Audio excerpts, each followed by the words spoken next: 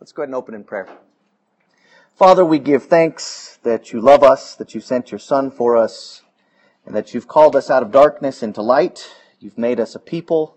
Right now, even now, you're forming a glorious cosmic temple out of human stones, people who've been redeemed by the blood of the Lamb. And so, Father, as we come under your word today, we pray that you might help us to receive it and believe it and walk according to it. We love you and pray in Jesus' name. Amen. So, we're looking at Ephesians 4, 1 through 6, and maybe if we get through there, we'll look 7 through 16 as well. But there's a lot going on. And I was gifted probably the two most difficult portions of Ephesians to deal with, and two most contentious. So we're going to start out with the least contentious, and go from there. And hopefully we'll run out of time, and I'll avoid all the fiery arrows that... Ooh, fiery arrows has bad connotations. Those are from Satan. Not from you. Okay. So, Ephesians 4, 1 through 6, which is an interesting thing about illustrations. As I was drawing an illustration here earlier, I started drawing a steam locomotive. Steam locomotives, of course, require energy from outside. I guess all locomotives do. Illustrations kind of suck in that regard, because they never do exactly what they want you to do. But follow me along here. I'm just going to introduce you to a train, right? Trains have the means of pulling cargo behind it, okay? They've got the horsepower and the torque and the wherewithal to do all the pulling. On the other hand, carts, whether it's a freight cart, a tea cart, whatever kind of cart, they don't have the motivation within them. They don't have the energy. They don't have the go-go juice. So they don't travel, okay? They're subject to the power and the impulse of something else, okay? For our sake today, we have a train climbing an unbelievably steep hill, one that's challenging the ability of physics, I'm sure, with steel wheels and rails and all, but that's besides the point. It is an illustration, and they're all not going to work perfectly. But I would submit to you that, this relationship that we're seeing with the train here is kind of what's going on in Ephesians chapter 4, verses 1 through 6. There is a link pin, okay? There's a link pin in the argument. The argument that Paul has been making is that Christ, our great Redeemer, has come and made two people into one. Jews and Gentiles, by the work of the cross, have been redeemed by the blood of the Lamb, okay? That Christ is our Savior, that you were dead in your sins, but you're not that anymore because you've been given a new nature. You've been gifted with heavenly life, and you've been called to live out that heavenly life. So that brings us to the question of how is that heavenly life lived out? How do you live for the glory of God? How do you act as a billboard advertising for the kingdom of heaven? Well, it doesn't come naturally. It comes because you're united by means of a link pin in this illustration by faith to Christ. Okay, there's faith in Christ. As a result, that freight train is going to be able to it's going to be able to move in the direction that its head is pulling, okay? And the direction, of course, you could guess is heaven, right? So, in Bunyan's language, the tour to the heavenly city is motivated, empowered, enabled only by Christ, who is our head and our locomotive. And so for our purposes here, there's infinite horsepower and infinite torque. But what happens, for example, for those that don't have a link pin? Okay? Well, that cart is going nowhere. The works that Paul says in Ephesians 2:11 or so-ish, 10:11, that God has predestined for us to do beforehand, they're not going to happen, okay? Now, we do have good works amongst people who are not Christians, and, Calvin calls them virtuous pagans, and there's, you bear the image of God and you do good things. We don't walk around as humans doing the most awful thing conceivable all the time. That's not what total depravity teaches. But, if there's no faith, there's no means of reflecting our heavenly city. So that's the sort of basic illustration that we're starting out with today. And we'll look at that as we look at Ephesians 4, 1 through 6. Ephesians chapter 4, 1 through 6. I, therefore, a prisoner of the Lord, for the Lord, urge you to walk in a manner worthy of the calling to which you've been called, with all humility and gentleness, with patience, bearing with one another in love, eager to maintain the unity of the Spirit in the bond of peace. There's one body and one Spirit, just as you were called to the one hope that belongs to your call. One Lord, one faith, one baptism, one God and Father of all, who is over all and through all and in all. But grace was given to each one of us according to the... I'm sorry, I got ahead of myself. We're going to stop there at verse 6. So, I submit to you that this basic illustration of the locomotive and the carts is a fair illustration for what we find today in Ephesians 4, 1 through 6. It sets before us the relationship between the gospel of Jesus Christ, which empowers us, and the life that must follow from those who confess the gospel. In other words, we're talking about the relationship between doctrine and life. Okay? What God has done for us, what He's made for us, what He's made us to be, and what He's called us to be. So this is, the sort of grand distinction in the Shorter Catechism. 1 through 38 is dealing with, the duty, what we're to believe concerning God, and 38 and on deals with 39 and on deals with, the duty that God requires of man. Okay, that's the issue here, and 4 verse 1 is that linchpin. The relationship between who we are and what we do is a staple item in all of Paul's writings. For example, in Romans chapters 1 through 11, we see Paul focus on what God has done for us. But then he hits that linchpin and he says, therefore, right? Therefore I urge you, this is 12:1 of Romans, therefore I urge you, brothers, by the mercies of God, to present your bodies a living and holy sacrifice acceptable to God, which is your spiritual service of worship. Paul structures this relationship between what we are to believe and what we are to do in the same way in Ephesians. Ephesians begins by stating the believers are righteous and seated in the heavens, verse 2:6. Ephesians ends with the image of our feet firmly established on earth, however, called to fight Satan in all of his manifestations. Chapter 6, verse 10.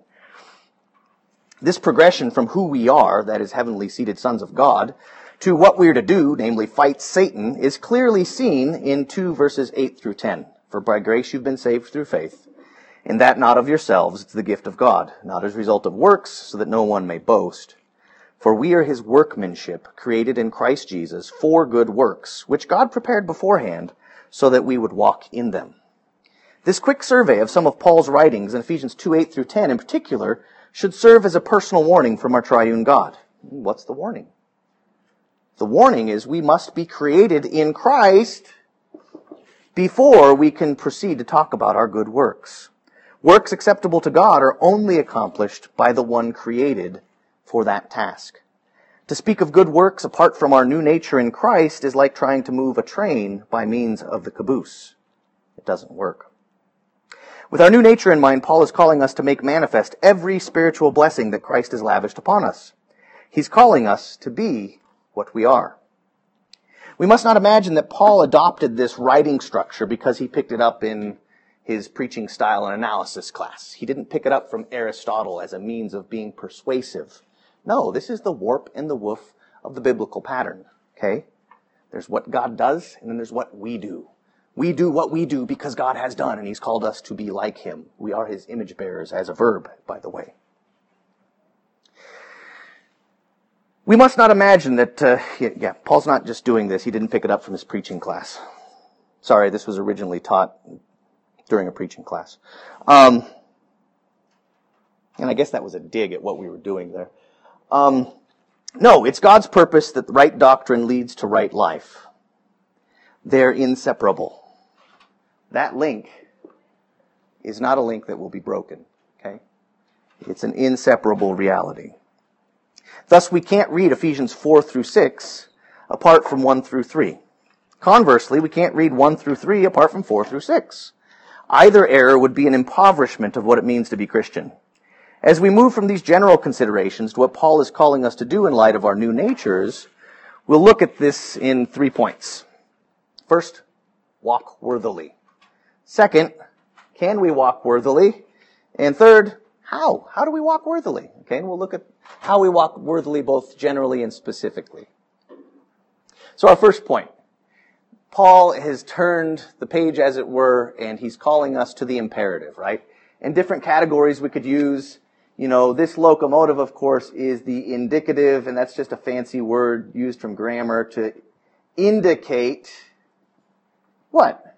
Who we are. I know I have a bad, If I write while I talk, you're not going to read it. Sorry. But anyhow, the indicative is indicating. It's indicating what's true of you. What is true of you in Christ? By means of your faith relationship with Him, you are a heavenly seated son or daughter of God.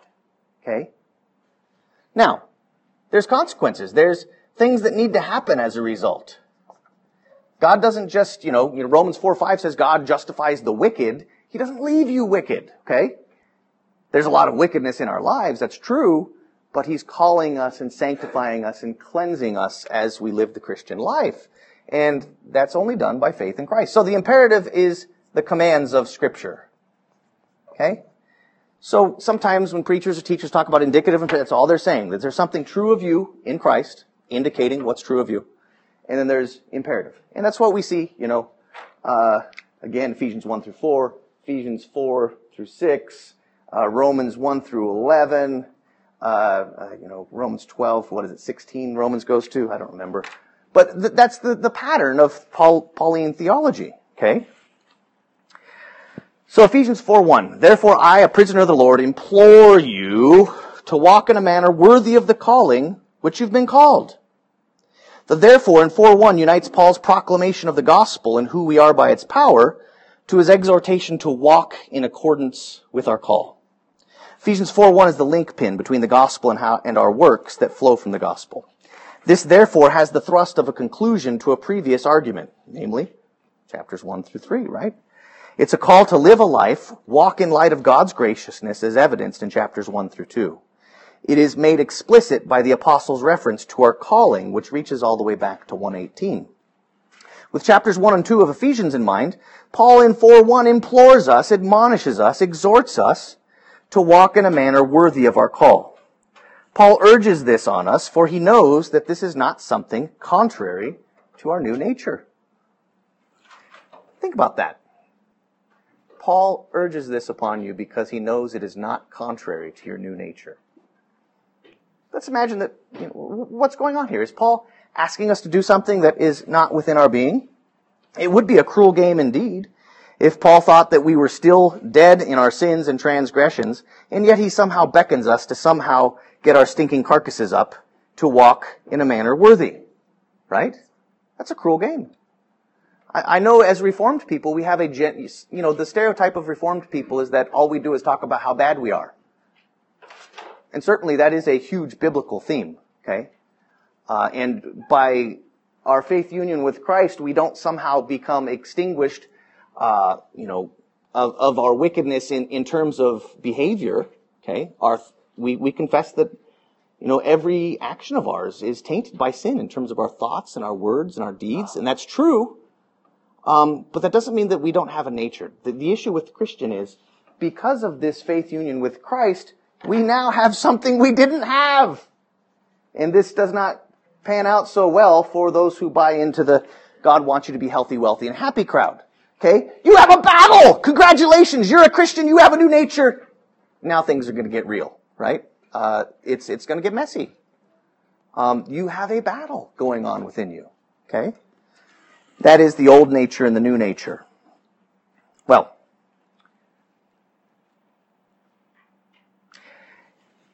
to further this point, if Paul if he thinks that we're still, like the Gentiles that haven't come to faith, that they're still dead in sins, if he thinks that and then calls us in 4:1 to walk in a manner worthy, isn't he basically calling Ezekiel's valley of dead bones to get up? Like you or I, just, hey guys, you go to a graveyard. Good luck with that one, right? It's not going to happen. But that is not what Paul's doing. No, God has made you who were once far off, you who were without hope and without Christ in the world, without God in the world, God has made you alive in Christ. He's made you his very own children who are to receive a glorious inheritance. It is to you, to God's redeemed children, to those who've been united to Christ by faith that this call has come. It is because of who you are that Paul is so excited in his admonition. Paul knows that those who are being built into the temple of the Spirit will respond in faith and in works. Calling us to action is only fitting for creatures designed for every good work. We're therefore called to be what we've been made to be in Christ. This brings us to our second point. Namely, can I, a man, can I, a woman, can I, a kid, can I, as human, who trusts in Christ, one who struggles with sin, can I walk in a manner that's worthy? Can we walk worthy? It's clear that Paul believes we can, but for the sake of the tender-hearted, we must venture into possible misunderstandings, right? This sounds like the law. It's scary, right? Some might ask, well, but I thought I was dead in sins and transgressions and unable to do anything good towards God. Paul does say that in Romans. And I thought that even now, as 4:13 says, that we as, I think it's Philippians 4:13, 4:13 says that as Christians we're unfinished products, right? The idea that he who began a good work in you will be faithful to complete it. And that's, glass half full, half empty, right? God is going to complete that work, but there's clearly work to be done, right? We're still sinners. We're simultaneously justified and sinner. How can I be considered worthy when, I see all my sin? And these are valid points, right? Pastorally, you need to consider that. We must take note of what the Bible means when it says worthy in 4:1. Does walk worthy mean that we are to walk in the worth that is in ourselves? Are we being called to walk worthy as though we crawl up into the locomotive, we unhitch that, and suddenly we become one with the divine or something? And no.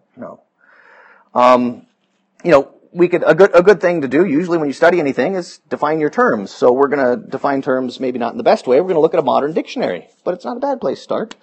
The New International Dictionary put out by Webster's, 3rd edition, gives the following as a possible definition of worthy. Having worth, value, or importance. That is merit, right?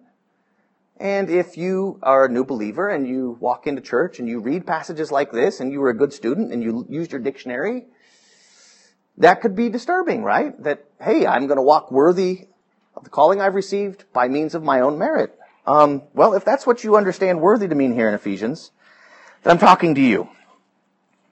If you buy into that definition, how will you ever know once you've met up to that standard? How will you ever know if you're worthy? Are you ever going to measure up? Should you try harder? Should you give up? Well, I'd suggest to you that you shouldn't give up. Okay. The King James Version, the New International Version, and other translations could give a foothold for such an interpretation. They read something like the following: live a life worthy of the calling you have received. From earlier on in Ephesians, we've seen that such worthiness is not found in us, and even as the redeemed of God, that sort of meritorious worth is not ours.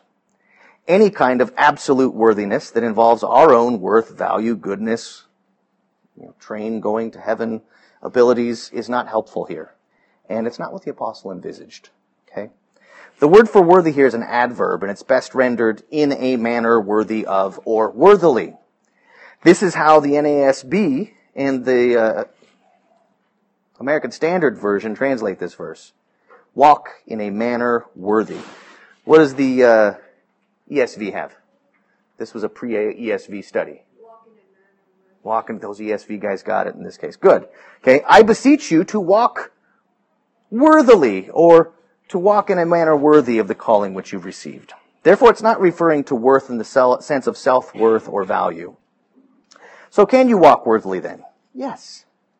We remember in Ephesians 2:2 that we had once walked in accordance with this world and with the spirit of this world, namely Satan, in disobedience. God then made those same corpses, us, alive together with Christ. He's now building you into a holy temple in which the Spirit now dwells and abides. Now, rather than walk in accordance with this world and its spirit, we're now called to walk in accordance with our new world and the Holy Spirit in obedience. We can walk in accordance with heaven and the Spirit because the Spirit has taken Christ's merits and applied them to us. Our life now is a heavenly life. Our worth now is grounded in heaven above in Jesus, And it is from there that we receive our nourishment for obedience, the nourishment for walking worthily in now time. Nothing of this age can render the obedience that God demands. So nobody is worthy in the absolute sense except Christ. Yes, sir. There's a tension there in that word. We indeed are unworthy, but we were worthy in God's eyes for Him to send His Son to die for us. I mean, if you try to view it from God's perspective, and I hope I'm not doing any thunder. I mean, we are indeed worthy. When we say God loves us, it's like me. I'm so unworthy. God says, yes, you are worthy in my eyes. So there's just kind of a tension in there. Yeah, and that's the tension of the I just don't get it ism, right? I mean, I don't get it. Why would God do that? And it's certainly not anything in us, right? Tom Tyson, he's the guy that illustrated G.I. Williamson's commentary on the Shorter Catechism. He was commenting on just election. And he said he took his granddaughter to buy a Barbie. And they went shopping for Barbies, and, it was a good time at Toys R Us, and all the Barbies were there, and Toys R Us was still in business. Now you just look on Amazon, and you just get what they give you. But she walked up, and she grabbed this Barbie box. And Tom Tyson already had one in the shopping cart. And he's like, no, we already got one. And her point was, I want this one. And his point, of course, was, but they're all the same. They're all Barbie. We all need like a blowtorch to get them out when we get it home, right? But there was something in the nature of that little girl that made her say, this one has meaning for me. I don't understand God's ways in election. I'm not going to pretend, but. Well, just to expand on that, from person to Adam, there are times when I will have a lapse in my prayer life. And when I finally go, oh, Lord, how can you even listen to me? I'm so worthy. I immediately go, no, you love me. I am worthy in your eyes. Right. You will hear my prayer. Because I am worthy in your eyes, not because of, again, in this point. I'd feel uncomfortable using those terms, but I get what you're saying. Yeah. I know. Yeah. And I mean, that's the tension, right? Yeah. It's the same with righteous. So you think about, right, Peter, the dream of the sheet falling down from heaven, and, don't you call unclean what I've called clean. And so we need to, and you're right, we need to let God be true and every man a liar. If God says that you're righteous, believe it, right? Not in the sense of check me out, but as a signpost to Jesus, okay? So maybe my uncomfortableness there, Mark, is the fact that I'm not comfortable thinking of myself as worthy, right? Because of all the dangers associated with that. All right, yes? Well, this is in the context of Paul trying to encourage and build up the church in Ephesus, correct? Yes. This is not a theological direction for you. It is let's get the church working properly, and so he's building these people up in that context.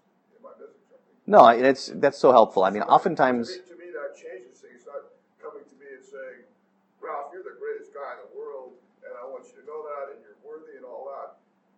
I don't think that's what he's doing. It's pastoral. It's not a systematic theology. Am I too far off there? No, I think you're right in terms of, I'm kind of, the road we're going down kind of is systematic theological categories, and you're just saying, like, he is pastorally encouraging these people, right? All right, I'm going to, shut down most questions because we got way too much to do, which isn't saying they're not valuable. Okay.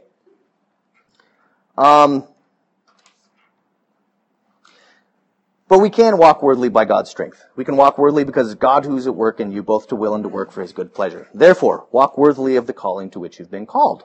So we've seen that we're called to walk worthily, and that we're able to walk worthily of the calling we received, which brings us to our third point. How do we walk worthily then?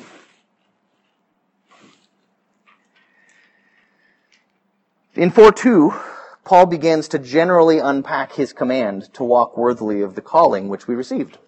Later we'll see that what he has in mind specifically. So here's 4:2. Walk worthily of the calling with which you've been called, with all humility and gentleness, with patience, showing tolerance for one another in love. Now, much could and should be said about each of these virtues individually, and I'm not going to unpack them. But we do just need to see that these qualities are personified in the Lord Jesus. Okay? Humility. Christ is ultimately the humble one, right? Condescending from heaven to a trough. Philippians 2. He humbled himself by becoming obedient to the point of the death, even death of the cross. We've got the incarnation. Secondly, gentleness. Jesus is the model for gentleness, as he is the one who called us to take up his yoke upon him, for he's gentle and humble in heart. Patience. Our Lord is patient. 1 Timothy 1:15, yet for this reason I found mercy, so that in me as the foremost, Jesus might demonstrate his perfect patience as an example for those who would believe in him for eternal life. Jesus' patience is perfect. Bearing with one another in love. God bears with us, Romans 2:4. Now, not only are these virtues displayed in perfection in Jesus, but they're displayed in us. The Spirit has taken what is Christ's and applied it to us. Okay. Christ is the one righteous man, the second Adam, who fulfilled the covenant of works on our behalf, and he grants unto us the benefits of his labor. It is the Spirit that bestows these benefits upon us. These benefits of Christ are evidences of the Spirit's work in our lives. Notice the similarities in the commands of Ephesians 4:2 and the virtues that we know of as the fruits of the Spirit. Galatians 5:22, the fruit of the Spirit is love, joy, peace, patience, kindness, goodness, faithfulness, gentleness. We got love, patience, and gentleness in there. In our calling to externally live out what is true of us internally, we're then called to participate in Christ's life. And this is what I want to focus on. You are called to participate in the life of Christ. We're told that we already participate in his glory in the heavenlies, right? Ephesians 2:6, you're seated in the heavenlies.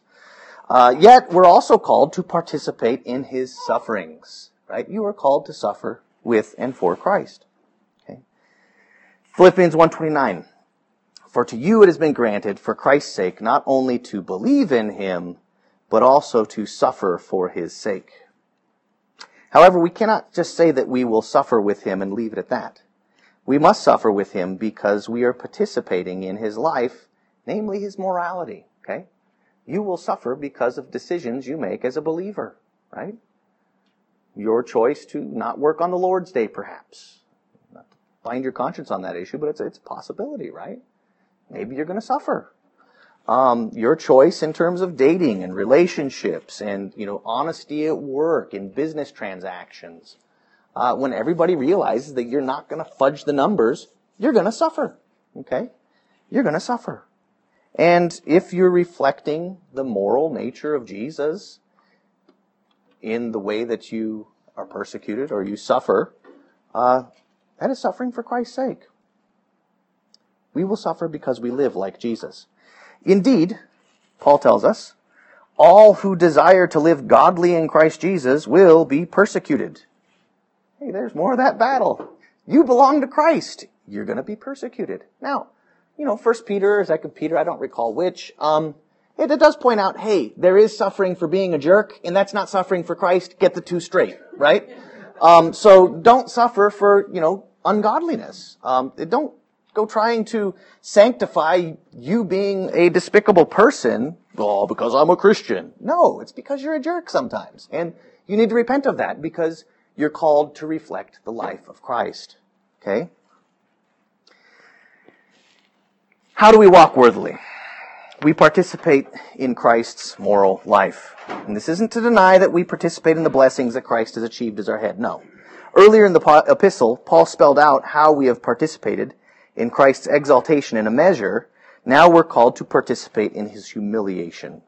This participation in Christ's life, in particular his morality, is the reason why Paul is so bold to mention his chains in verse 1, right? You go looking through the commentators, and some of the more critical ones are looking at Paul, and they're like, oh, he's just trying to trump up sympathy, right? Oh, me and my chains, poor old Paul, right? He's just trying to cow the Ephesians into action. But no, nothing could be further from the truth. Are we to believe that Paul, the apostle of Christ Jesus, the one who calls us to imitate him because he imitates Christ, are we to believe that he's merely grandstanding for attention, trying to get us to open our wallets, as it were? Paul mentions his chains, not as a means of cowing us or getting more stuff out of his supporters, but Paul does that as proof that he himself is walking in a manner worthy of the calling to which he's been called. Paul's suffering post meeting the resurrection Christ is suffering with and for Christ. Okay?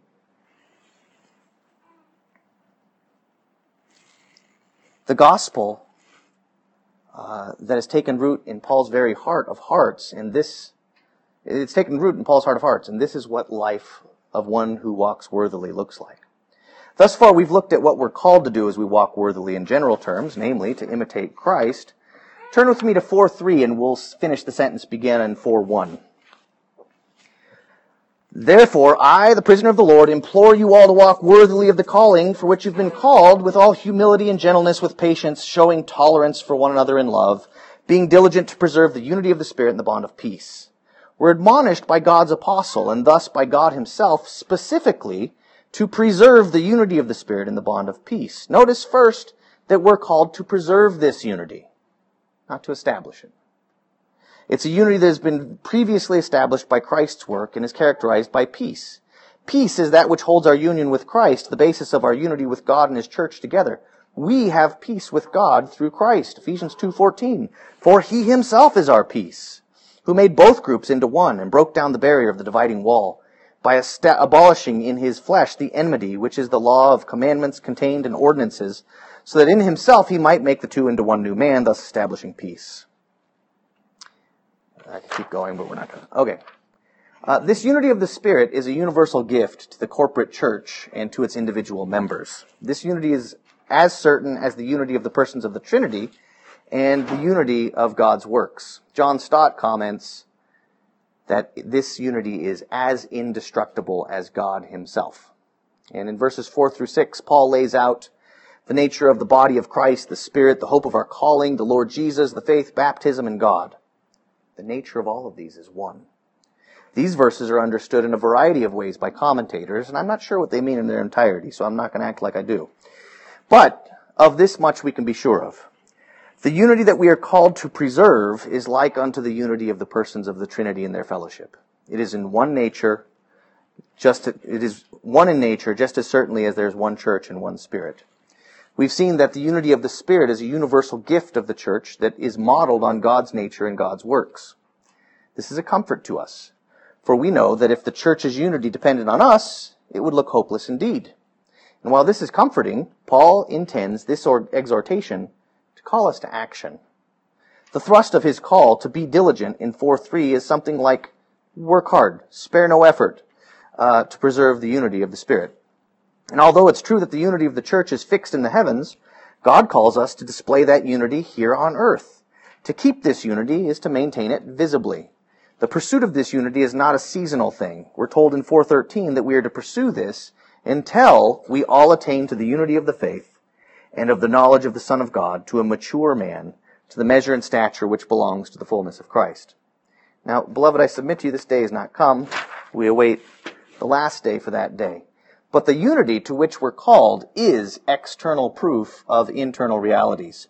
Jesus prays in his high priestly prayer in John 17:21 that they may all be one, even as you, Father, are in me and I in you, that they also may be in us, so that the world may believe that you sent me.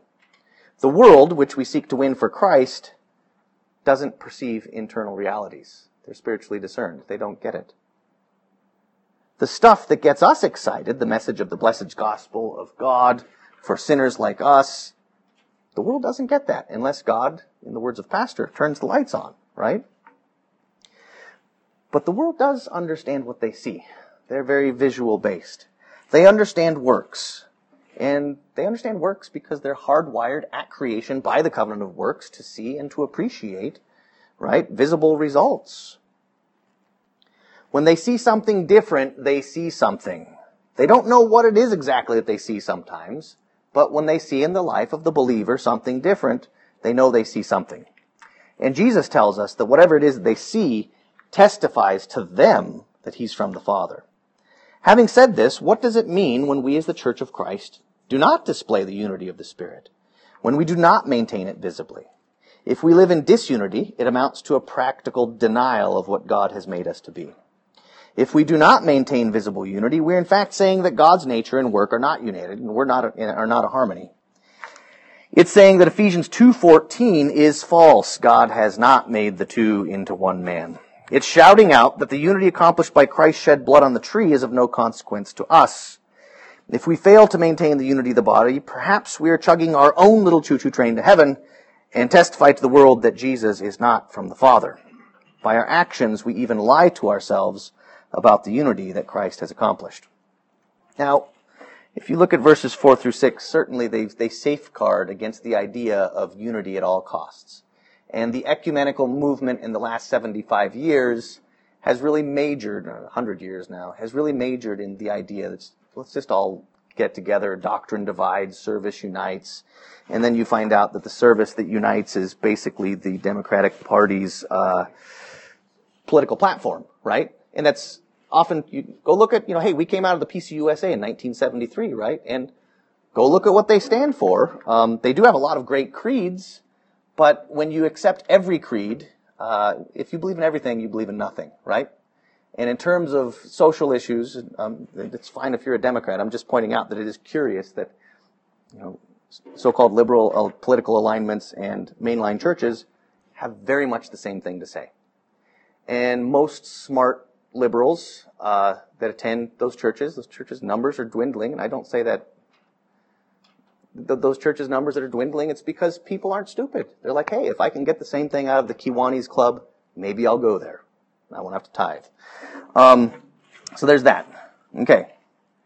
Got sidetracked there. Paul is not talking about a mindless, just, hey, we all got to say the same thing and act the same thing, and we're going to have unity at all costs, even if we, forsake the truth. No. He certainly safeguards against a sinful, haphazard, false unity that lacks any train, that lacks any gospel. But God has designed us for every good work. The gospel alone compels us to action, and in our lives, let us seek to walk worthily of the high calling which we've received. Strain all your energies toward the unity of the body which the Spirit has accomplished. Okay. Now, do we have time? Sure. We're going to address the most difficult passage in Ephesians in like 10 minutes. So, you guys have some handouts, some of you do.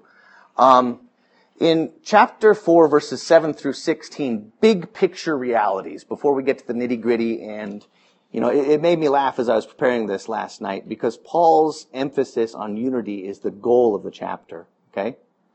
But Christians have found a lot of disunity as to what this chapter means in specific points.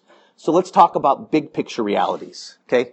Chapter 4, verses 7, he says, but grace was given to each one of us there I'm going to take to be referencing to verse 11. It's talking about the teaching body of the church. Grace has been given to each one of us according to the measure of Christ's gift. So, Paul's saying that there's been grace given to you. There's been gifts given to the church. And the illustration he uses in verse 8 is this. This comes from Psalm 68. Therefore it says, when he ascended on high, he led a host of captives and he gave gifts to men. Now, that quote, Paul's picking up the imagery of battle.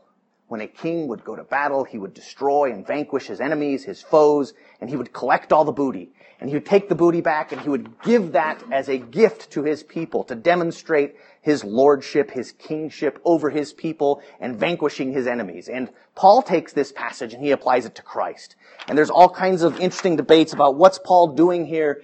Did he misquote the Psalms? Because if you go look at that in the New Testament quotation, it's different, okay? Long story short, Paul is reading this Christologically, okay? Paul is reading Psalm 68, and he is saying the Christ event has happened. Christ is the stronger man in the Gospels who has gone and robbed the strong man and tied him up and taken his goods, and those goods God has given to the church through Christ. And so the question that we get to is, what are these gifts, right? And it says, he goes into the ascending and the descending. We're not going to get into that. There's a lot of stuff there. But let's look at verse 11.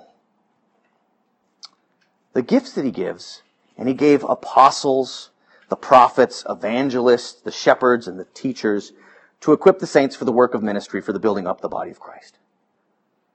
Basically, God is saying that Christ has went in, robbed Satan's storehouses, And he's gifting the church. He's gifting the church with two things. Teaching body of people, right? And, all these, really quick, apostles and prophets. I don't have time to explain it, but, these don't exist anymore. This is a first century reality to jumpstart the church, okay? It doesn't exist anymore. And we can get into that later if you want to come talk to me. Evangelists basically are, ordained missionaries that go out in the mission field. Shepherds, these are pastors, elders perhaps, and then teachers is a special teaching ministry of the church. There's some fights to be had about some of that. But that's my take on it.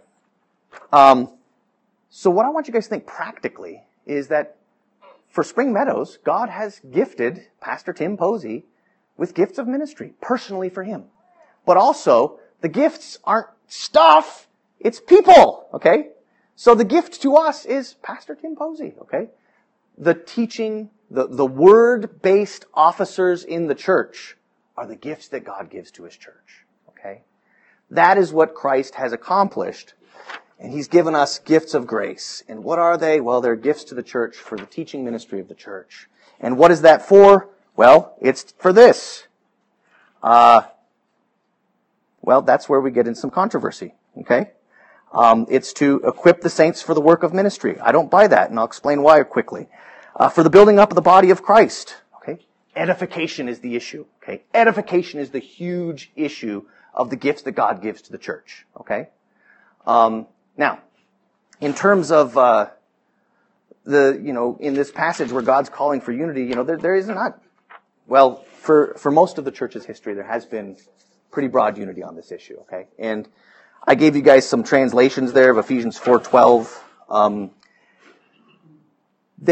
Here's the crux of the argument, okay? The crux of the argument is there is a word used in Greek in that form of that word used only one time in the New Testament. It's used here, okay? And, the verb is katartismon. Usually it was originally a medical term having to do with binding or healing a broken bone, okay? That's the general meaning of it. But in terms of, there's a lot of possible translations of how we could go with that word, okay? I broke these down into pre-1970 and post-1970 versions. We'll take 1611 Authorized Version or King James. This is in the center of your first page there. The way it takes this is, all of these word-based teaching dudes in chapter 11 moves into chapter 12, and Paul says, for the perfecting of the saints, comma, for the work of the ministry, for the edifying of the body of Christ. So on the old version, the pastor's job is to present you complete at the day of Christ Jesus, right? Not morally perfect you, but to make you complete, make you prepared, make you ready for the last day, okay? Comma, for the work of ministry. Well, that's what the pastor does, the work of ministry. And then for the edifying of the body of Christ. That's the purpose of the pastor, okay? Around 1970-ish, most modern translations, they go with what you have in the ESV. To equip his people for works of service, so the body of Christ may be built up. So it has very different impacts in terms of your model of ministry in the church. And the truth of the matter be, ministry models are one of the biggest golden calves in the church, okay? And I say that to you as someone who shines this golden calf regularly, because my golden calf is the pre-1970 version. And but here's the deal. And I want to talk to you guys, and these are things that Christians genuinely disagree about, okay? And I'll confess I'm probably in the minority here. But it's a great time to talk about how do we go about interpreting our Bibles, right? The principle that we use as Reformed people is that Scripture interprets Scripture, right? And sometimes there are hard passages that use language or grammar in ways that we can't verify with other usages, and so you give it your best college try, right? But it's not just your best college try. You're gonna interpret Scripture with similar passages. So if that's true, there's a couple things we need to watch out for. When we find difficult passages in Scripture and there's only a limited amount of data to deal with, what's really tempting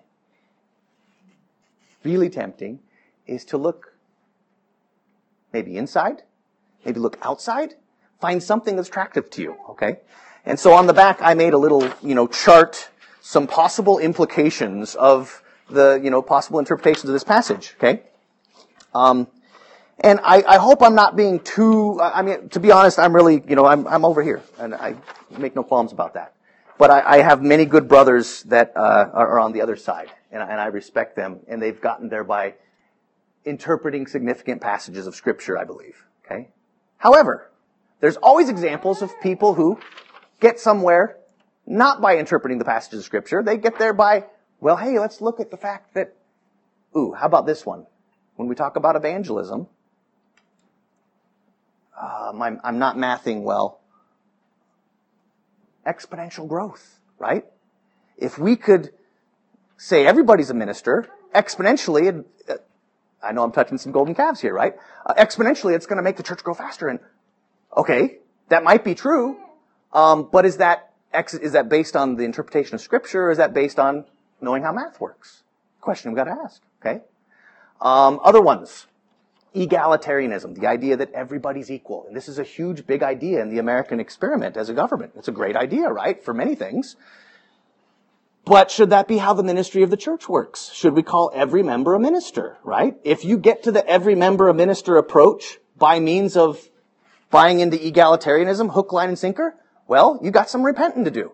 If you got there on the basis of, I believe that's what the Scripture teaches clearly, praise God, good for you, okay? So there's just some criticisms and stuff like that. I would point out that these two positions, some churches and people might be somewhere in between the two, okay?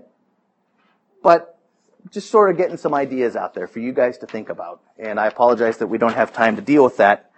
But let's think about the things in common, regardless of which view you hold. If you have a high view of Scripture, these are things in common. Why can't you have both? I just said you could be somewhere Personally, I'm not a fan of both. I'm way over here. But I'm saying there are good brothers who are of both, right? And they might be in this building. I'm guessing most of them are. But I just don't see it, okay? And interesting enough, we won't go there. So these are things that are in common. Christ is the head of the church for both of these parties. We should be glad for God's gifting of us with our pastor. Every believer is responsible to use his or her particular gifts for the glory of God and the edification of the body. Edification is the key word here. We need to be seeking out to do those things that we're edifying, which made me think, should I bring this up at all? Right? But they're difficult parts of Scripture, and we need to learn how to wrestle with them. And I hope that we've done that. We're all to witness to Christ and the unity of his body. These things that are true regardless of the perspective you take on 4:12 of Ephesians. So, two of the most difficult passages, perhaps in the New Testament, but definitely in Ephesians, is 4:12 and 4:7. And you got them in 10 minutes. Let's pray. Father, we give thanks that our victor, the Lord Jesus, has come and has done final last day battle with Satan and the powers of darkness, and he has vanquished his foes, and he comes and he gives to us preachers and missionaries and apostles and prophets. And although some of these offices are no longer with us today, they have laid a foundation which is glorious and good in your sight. And we pray for our teaching of the word officers, that they would be a blessing to us, that we would receive their words as a gift to us, not to glorify them or glorify the cleric, but to glorify Christ, who for your own purposes has been seen fit to deliver the message of salvation for wretched sinners through wretched sinners. What a mystery that is, and we love you, Lord. Bless your church, we pray in Jesus' name. Amen.